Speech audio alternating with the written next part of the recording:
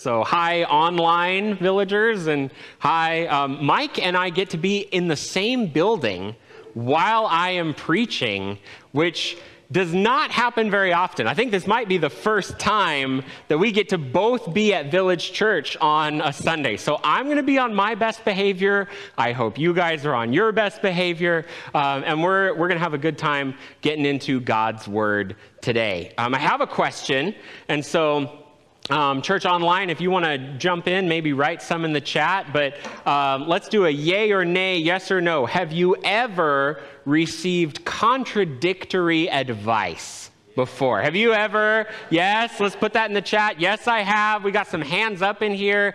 Yes, you ask one person, what should I do? How do I do this? And why do we ask questions like that? Because we don't know. And because we need help, right? Normally, if I go to ask a question, I have tried a couple things on my own that did not work out first. And you go to this person, you ask, well, how do I do this? And they're like, well, it's very simple. You just do it over there. Oh, okay.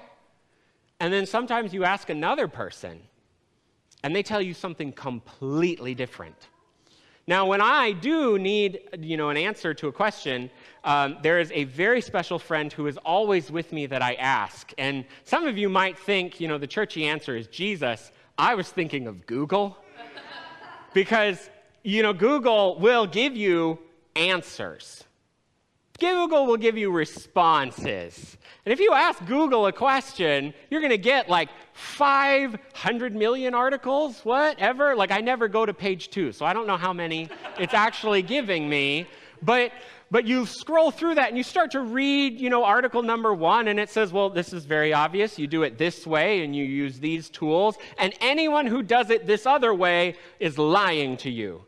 They're terrible. They're just leading you astray. And then you're like, oh, well, that's interesting. You go to the next article, and it says everyone from the first article was lying to you. They're terrible, and that will lead you down a road of destruction. Do not go that way. And you're like, well, then what do I do? Now, maybe you were taught as a kid to do things a couple different ways. Maybe, mom taught you how to load the dishwasher one way. Dad taught you how to load it a completely different way. You go to school and you step into one class and the teacher says, oh, well, you need to, do your homework in this way at this time. And then you go to a different class, completely different rules. How is there not like one format for papers? But, I'm going to leave that rant aside. I see some college students that are amening. Yes, amen. How is there not one format for papers? But it's like different rules, and you're torn between these different stories. Maybe at work. This never happens, right? We work for great organizations that never have conflict. You never have one boss that thinks it needs to be done this way, and another boss that thinks it needs to be done a completely different way. And we never get caught in the crossfire with that. Isn't that great? No, like that happens to us. We're torn everywhere. Now, my wife and I had a baby in January. And did you know that with child raising, there are lots of different opinions? I had no idea. No, I knew this. I knew what was coming. But everybody's like, oh, well, you got to do this. She's got to sleep in the crib. She's got to sleep in the bed. She's got to eat this. She's got to eat that. If you don't do that, she'll grow up really weird. And I'm like, you see her parents. She's going to grow up weird. But, we're trying to do the best that we can. And we're getting all these conflicting stories. And the same thing happens with our money. Oh, awkward silence. We're all laughing when I'm talking about babies. Babies are great, right? Preach on babies, but money. Well, here we are in a series on money, which is really, I love the way that Pastor Mike said this in the first kind of episode of this series, where he said that this is really a series about sanctification. This is really a series about how God interacts with our lives. And when the rubber meets the road, how do we follow Jesus in the day-to-day? Because I'm a big believer in the fact that we worship Jesus on Sunday, and we sing songs to him, we gather in church, and then on Monday, we still worship Jesus. But we worship him when we go to work, and when we eat at the dinner table, and when we maybe swipe our cards and do business and have transactions. Like, does God care about that? Yes, he does. We just finished up that series in Colossians, right? Talking about how God is greater than the universe, the creator, this, transcendent God over everything. And then here we are talking about finance because God is also what the theologians would call eminent. God is with us. God is in the middle of our hardship, in the middle of the week that you just had. The moments that we liked, the moments we felt his presence, the moments we cried, the moments that, we went through hardship, and sometimes it felt like, the rug got pulled out from under us. God was there. And so when it comes to our finances, let's not have a disconnect where we say, God, you can have, every part of me except the wallet. There was a tradition in the Middle Ages when a warrior would get baptized. He would hold his sword out of the water because he was making this agreement with God. He said, God, you get to have every part of me except I'm still going to go to war and kill my neighbor. That's intense, isn't it? God, you get every part of me except this. And one pastor has said, how many times, this is going to get real heavy real fast, I'm warning you, but how many times as Americans do we put our wallet in our hand? And we're going, God, you can have every part of me. And so, let's trust Jesus. Let's follow God. And we do think that in the Bible, there's a new way of being human, and that intersects with our finances. Let's pray. Father God, we want your Spirit to speak to us today. We want your word to speak to us. Father, whatever story we have brought to the table, God, we want to honor you. And I pray that you would just be nudging our hearts in the right direction as we try to follow you. It is in your name, Jesus, we pray. Amen. I have felt so torn in my adult life about what to do when it comes to personal finances and this idea of saving, right? We've talked about generosity, we've talked about debt, and then I get to talk about this idea of saving money and finances, and it's a part of our life. And I have felt torn from kind of two different angles of the story. Number one, when I was at the end of high school, kind of starting out in Bible college, I would spend my summers living out of my car with a duffel bag going from camp to camp to camp, and it was awesome. It was so much fun. It was like, I do not regret any of that. I also had some summers where I had to, buckle down, get a job, save up, do all that kind of stuff. But I had this attitude Jesus is the one sending me to Bible college, so he's going to have to figure out how the numbers on this all work, because I'm just going to show up and do this thing. And somehow, I made it through. And then I got married. And I had this idea of you just trust God. And if a church would ask, well, how much money do you need, for your salary? And I'm like, oh, well, what will God give me? And this just really open-handed posture. And I found out my wife did not like that attitude. For some reason, she was looking for, a plan and some stability, and for us to have our game face on. And we got married and started our life together, and one of us had a full-time job with these things called benefits that are so cool. And, we actually probably weren't making a ton based on what we would look at now, but back then, man, you come out of college and beans and rice and all that, we just were like, whoa, this is the most we've ever seen. We're living high on the hog, and we go to this thing called Applebee's. It's great. And we're just having a good old time. And I can tell you the day that the honeymoon phase ended.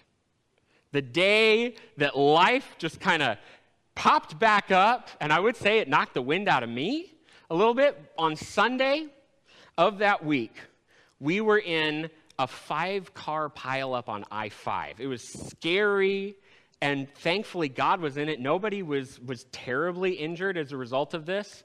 But like all of a sudden, I'm on the phone with insurance companies for like hours that week as there's all this stuff going on. Then on Wednesday, one of us gets food poisoning and spends 24 very uncomfortable hours. And then on Friday, one of our job situations just drastically changes. And that was a huge shift, like from, woohoo, life is great, to, oh my goodness, somebody's got to be an adult.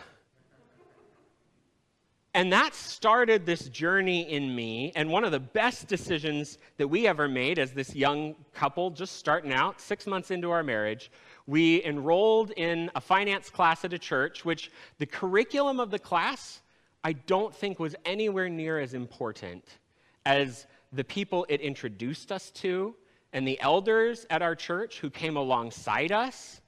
And we were just, this young pup saying, teach us, show us what we need to know, help us to honor God and walk in our marriage in integrity in this way. And they did. They came alongside us, gave us tools. We got on a game plan, and it was great. Then you fast forward a couple years. And what had started out as this passion for like getting a game plan, providing for my wife, caring about her, transitioned to what I think would be like an unhealthy obsession.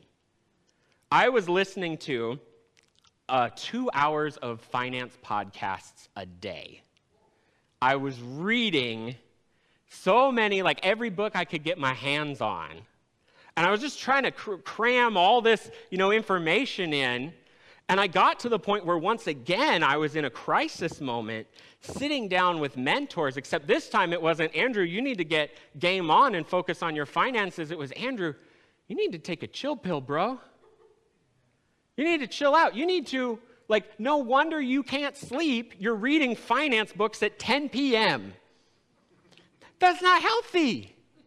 Maybe that is healthy. I don't know. I don't know your life. I don't know what you got, on the nightstand next to what you're reading. But for me, I needed to stop obsessive, compulsively checking my account balance, and I needed to stop getting my sense of security from a number on a computer screen.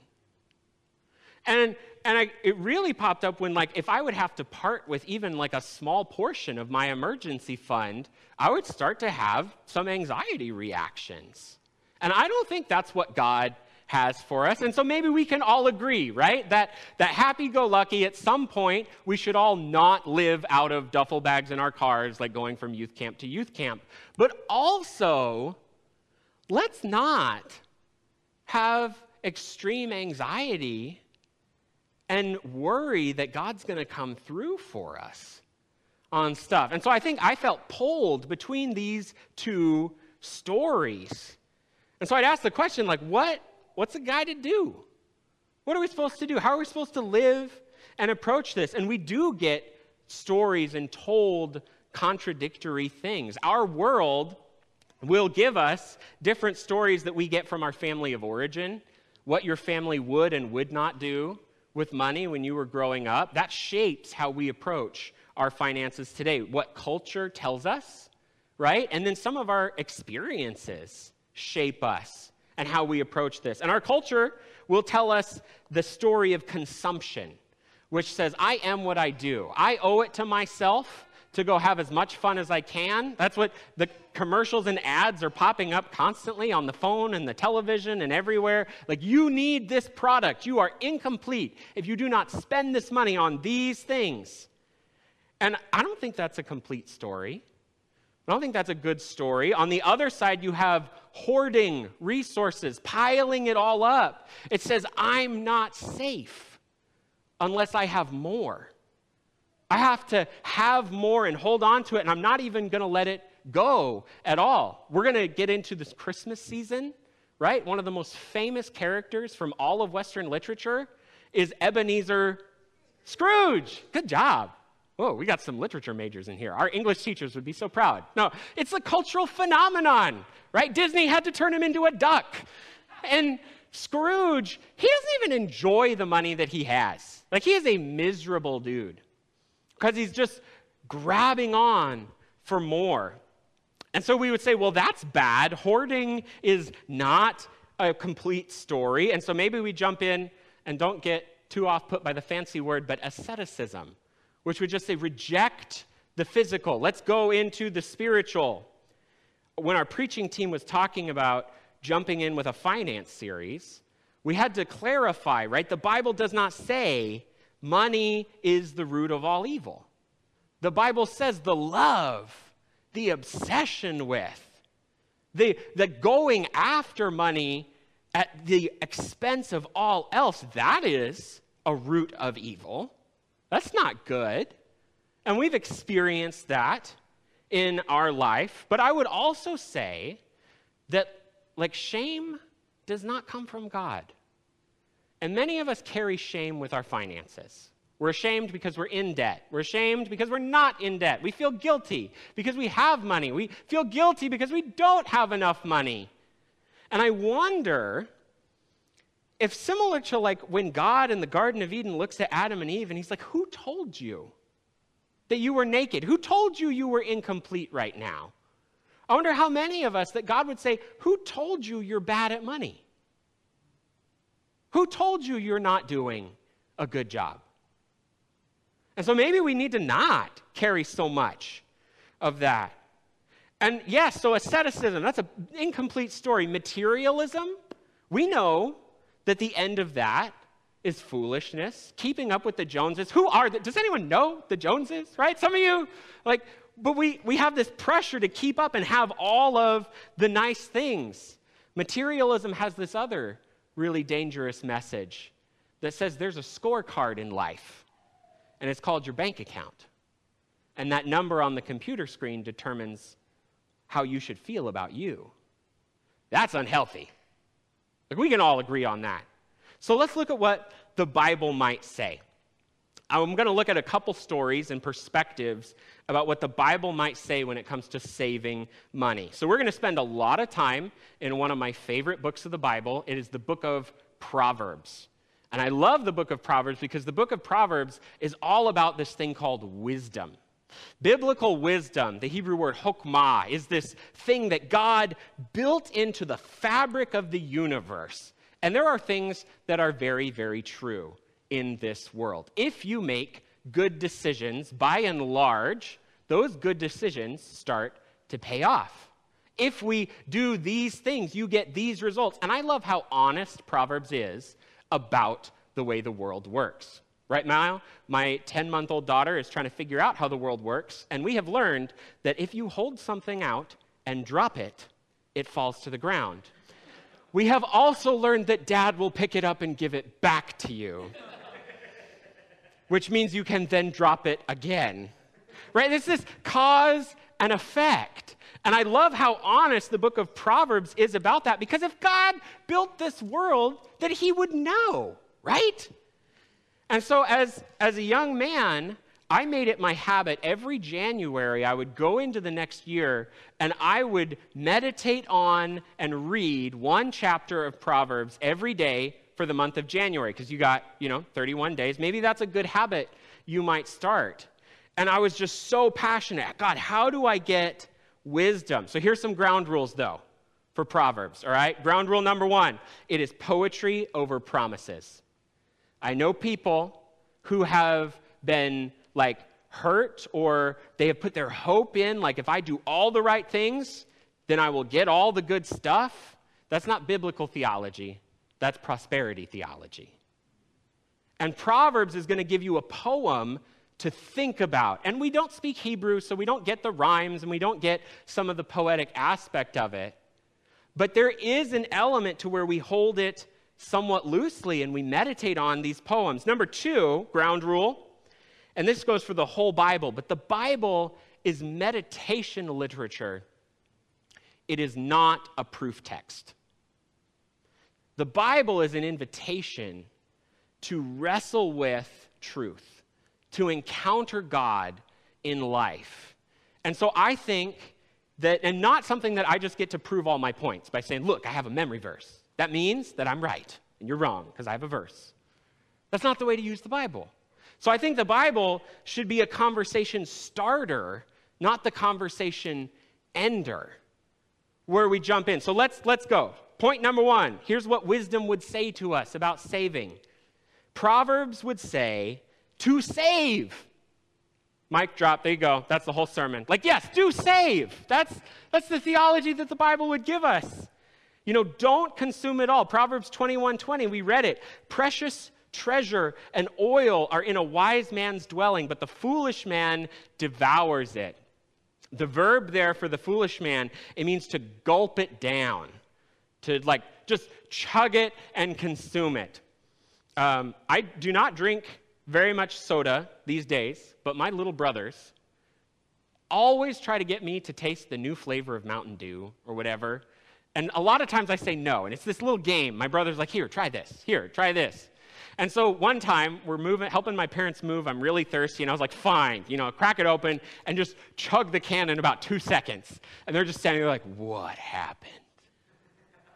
I didn't taste or enjoy that at all. But that's what the picture is. The foolish man, he grabs the oil, the resources, and is just like, gulp, gulp, gulp, consume, consume, consume. And in the house of the wise, there is treasure, which in that day and age, that's your liquid cash. That's the stuff that will let you go and do the things that you need to do to provide for your family. And then oil is this really, really useful thing in the Middle East. There's a religious significance. There's anointing that you do with oil. There's some hygiene elements where anointing with oil is also a practice there. It's also involved in food and, creating meals and sustenance. That's good. Who likes to eat? I like to eat. Yeah, eating's good. And then also the energy of your house, because you'd put oil in your lamps. And so this picture, which is just black and white, juxtaposition, the foolish man is gulping it down, and the wise man has stores at his house. And before you and I jump in with an American Western mindset, let's think about what it means in that culture. Because in the Eastern world, if you have oil and treasure, it's not just for you. It's not just hoarded up, kind of doomsday prepper style, right? But it is something that you give to the community. In the Old Testament, God's people, they were supposed to take care of the AOWs, the alien, the orphan, and the widowed, the people who couldn't provide for themselves. And so part of saving is not just so I feel better about me and my life is put together, but it's this cause of I want to do right with my resources. It was a really empowering thing the first time that I was able to offer a significant amount of money or give a significant gift to help someone in need. That was a big deal for me.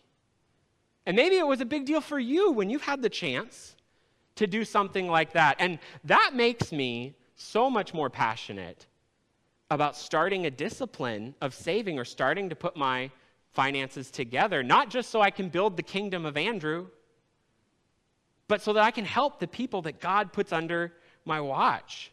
In the New Testament, 1 Timothy 5:8, it says, but if anyone does not provide for his relatives, especially members of his household, he has denied the faith and is worse than an unbeliever. That's heavy, but I'd flip that around and say, God has put people in our life that we're responsible for, that are priorities to us. So yes, let's save. Number 2, save for expected things. Wisdom would tell us, that we can expect some things. Proverbs 6:6-8 says, go to the ant, O sluggard. Any day you get to say sluggard from the stage is a good day. O sluggard. Consider her ways and be wise. Without any chief or official or ruler, she prepares her bread in summer and gathers her food in harvest. So it's really intuitive. There are seasons in this world. We will go through seasons where we build our savings. We will go through seasons where we draw on the savings. And that's not cause for panic or insecurity. That means the world is turning the way it should. And there's this element of, you save for the expected things because Christmas is coming every year. Did you know that? Right? like it's on December 25th this year, you will probably want to retire at some point. Like that's probably coming. That's part of life. Like, and then there are rhythms that we just have.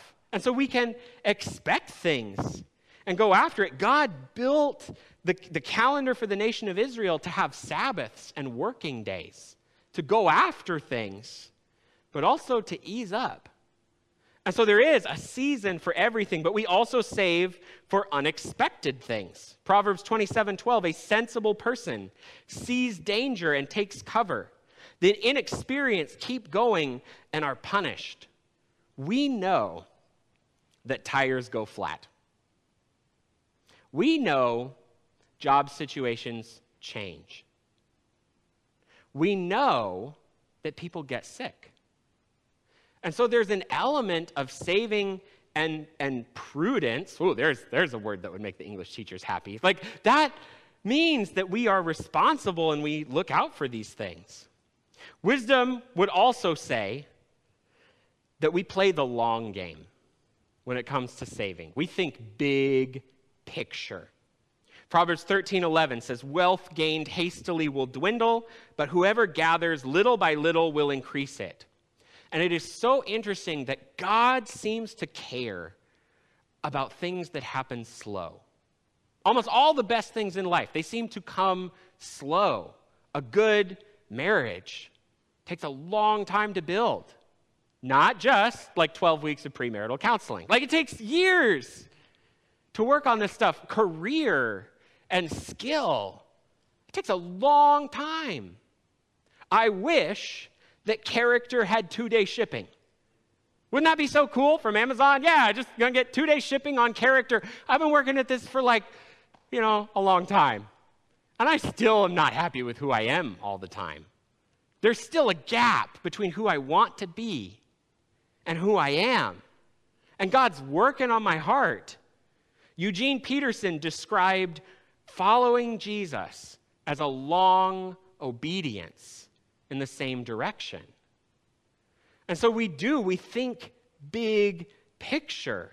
We start really small. And I do just see this as a hang up with people. They're like, well, I can't save, I can't give because I can't give, hundreds of dollars a month. I can't save hundreds of dollars a month. Well, what can you start with? What can we start with now to be faithful with those things? Because we don't have an all or nothing mentality. This year, I tried to transition from cycling to running. And all of a sudden, I went from these really long rides to very pitiful small runs. Because it was wearing on my knees differently. I'm trying to get into this. And I'm not a terribly athletic person to begin with, but I'm trying. And so I go after this, and I just felt terrible about my runs because I'm this is not impressive. I don't even want to post that or share, my runs or whatever because I'm just not proud. But it's a little by little thing. We start small. And so I think those are great things that wisdom would tell us. Those are great. But I do think that's incomplete for what the whole Bible would have to say. On the other side, wisdom, we've got wisdom. It's this beautiful, wonderful thing that God cares about and has put in this world. But also the Bible says without faith, it is impossible to please God. And God seems to be obsessed with small things that other people might overlook becoming big things in life. And the kingdom of God, Jesus talks about it as a mustard seed, right? That grows into something big. And Abraham was called by faith to leave his, city and his family and start something brand new. And so faith is this other side of the coin. And so when we approach faith, let's remember that ultimately God is in control and he will provide. God is in control and he will provide. Jesus said, therefore I tell you, do not be anxious about your life, what you will eat or what you will drink, nor about your body, what you will put on. Is not life more than food and the body more than clothing? He says, look out at this world. Do you see those birds? They're doing all right. You see those flowers? They are more stylish than you. That's how Jesus said it back then. No, but like, he's like, see these flowers? Like, God is taking care of them. And I love verse 34. He says this way, therefore do not be anxious about tomorrow, for tomorrow will be anxious for itself. Let tomorrow do the worrying for you. You don't need to do it today. Sufficient for the day is its own trouble. And so I have to remind myself that worrying about tomorrow is not on my job description. That's on tomorrow's job description. I'll let it do that. I don't need to. And I think that helps me approach my prayer life a little bit better, where I'm not worrying about things to God. I'm actually letting go of some things. The next one, and maybe we wouldn't say it this way, but this is the way that I think it speaks to my soul. It says we don't need to insure ourselves against God. We don't need a savings account that makes sure that we are safe and comfortable despite what God throws at us. Because I think that's a bad perspective. When I was in high school, one of my worship pastors at church and kind of a mentor in my life, he had a tree fall on his car.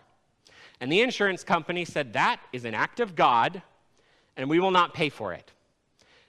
And I just have a real quick, side note. How is insurance code the thing that God shows up in our culture? Like, the insurance agencies are like, yeah, God is real, and he's doing stuff.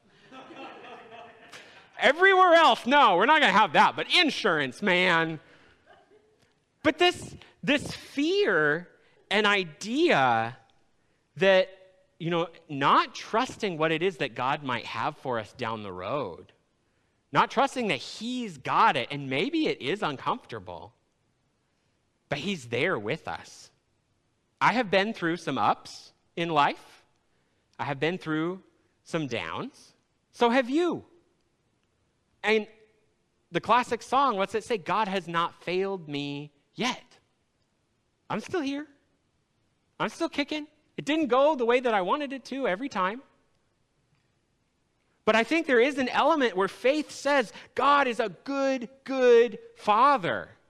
And some of us didn't have, all of us had some level of imperfect father. Some of us did not get a picture that's accurate to who God is in the parents or the authority figures or the people that we trusted to take care of us.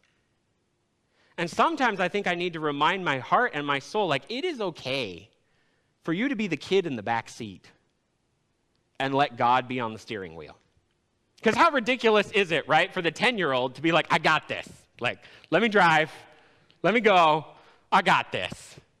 No, God is our good, good Father. Jesus tells his disciples, if you know not to give your kid a stone or a snake when they're hungry, you know to give them fish and bread, because that's what they gave them for Lunchables back then.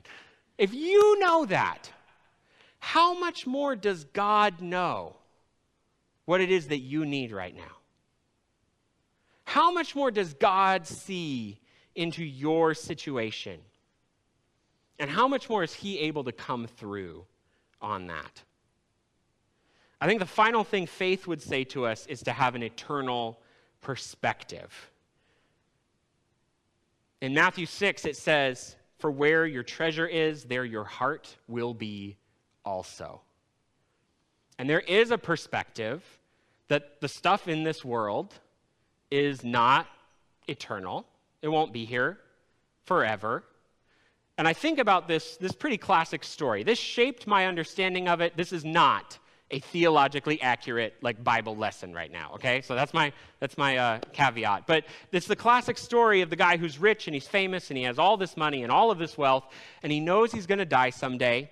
And so he makes this deal with God. See, that's where it's not theologically accurate, right? He says, I'm going to put all of my money into gold. I'm going to take one suitcase with me up to heaven, and that's going to be great. And so he puts all the gold in the suitcase. God lets him take it. And when he gets to heaven, everyone's like, wow, what do you have in your suitcase?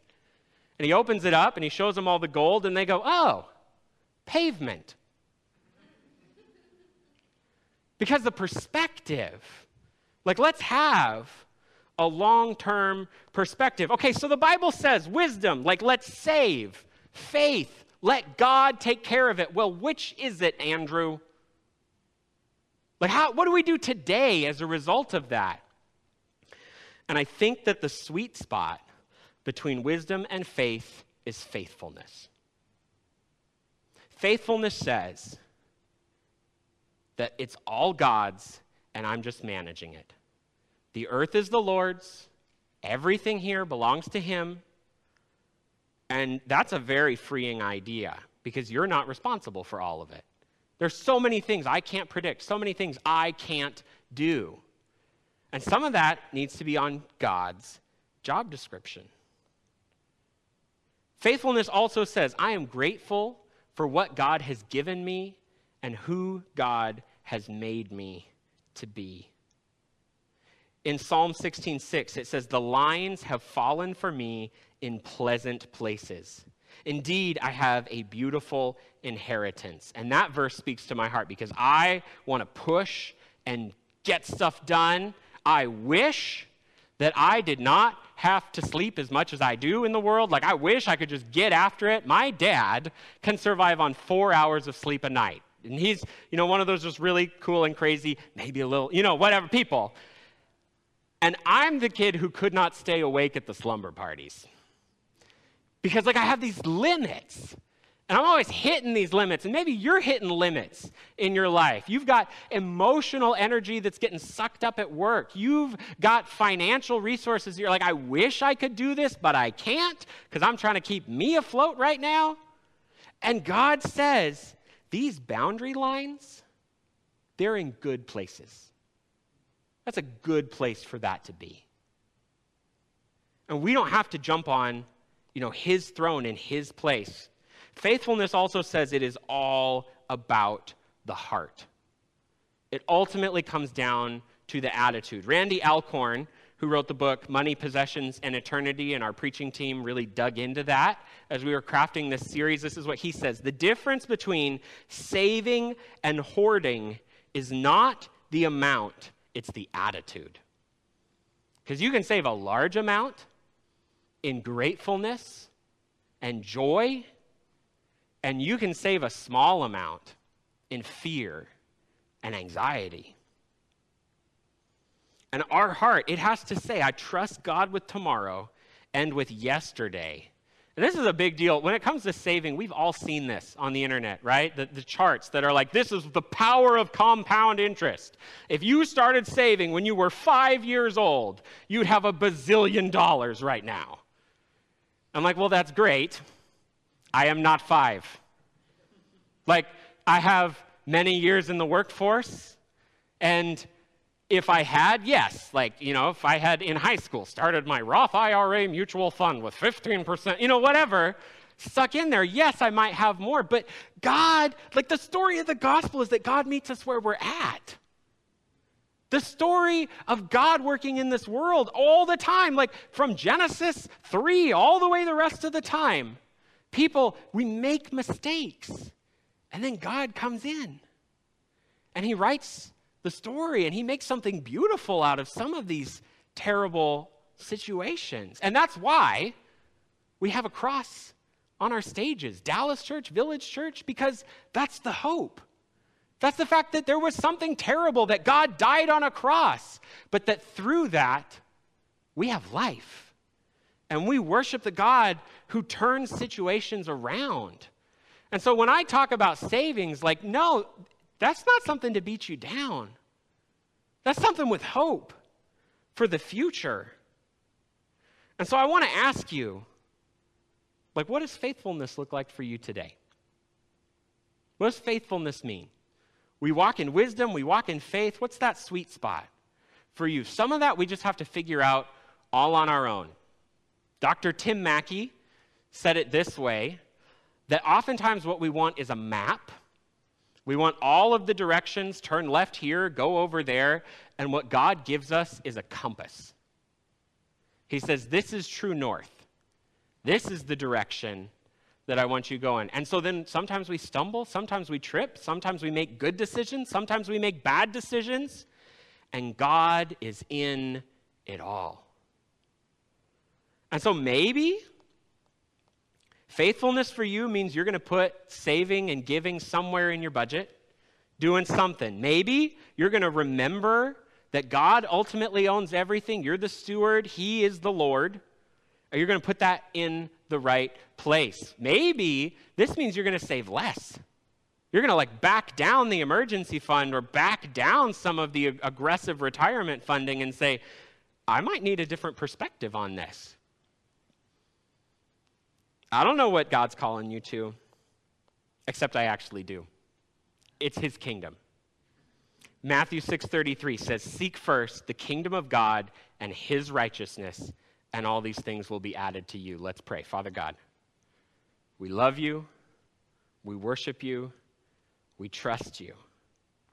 You're a good Father who looks out for us, who cares about us. Father, help us to be faithful and diligent with what it is that you've put in our life. And God, please come in and fill the gaps. Fill in the moments that we fall short and do something beautiful. In your name we pray. Amen.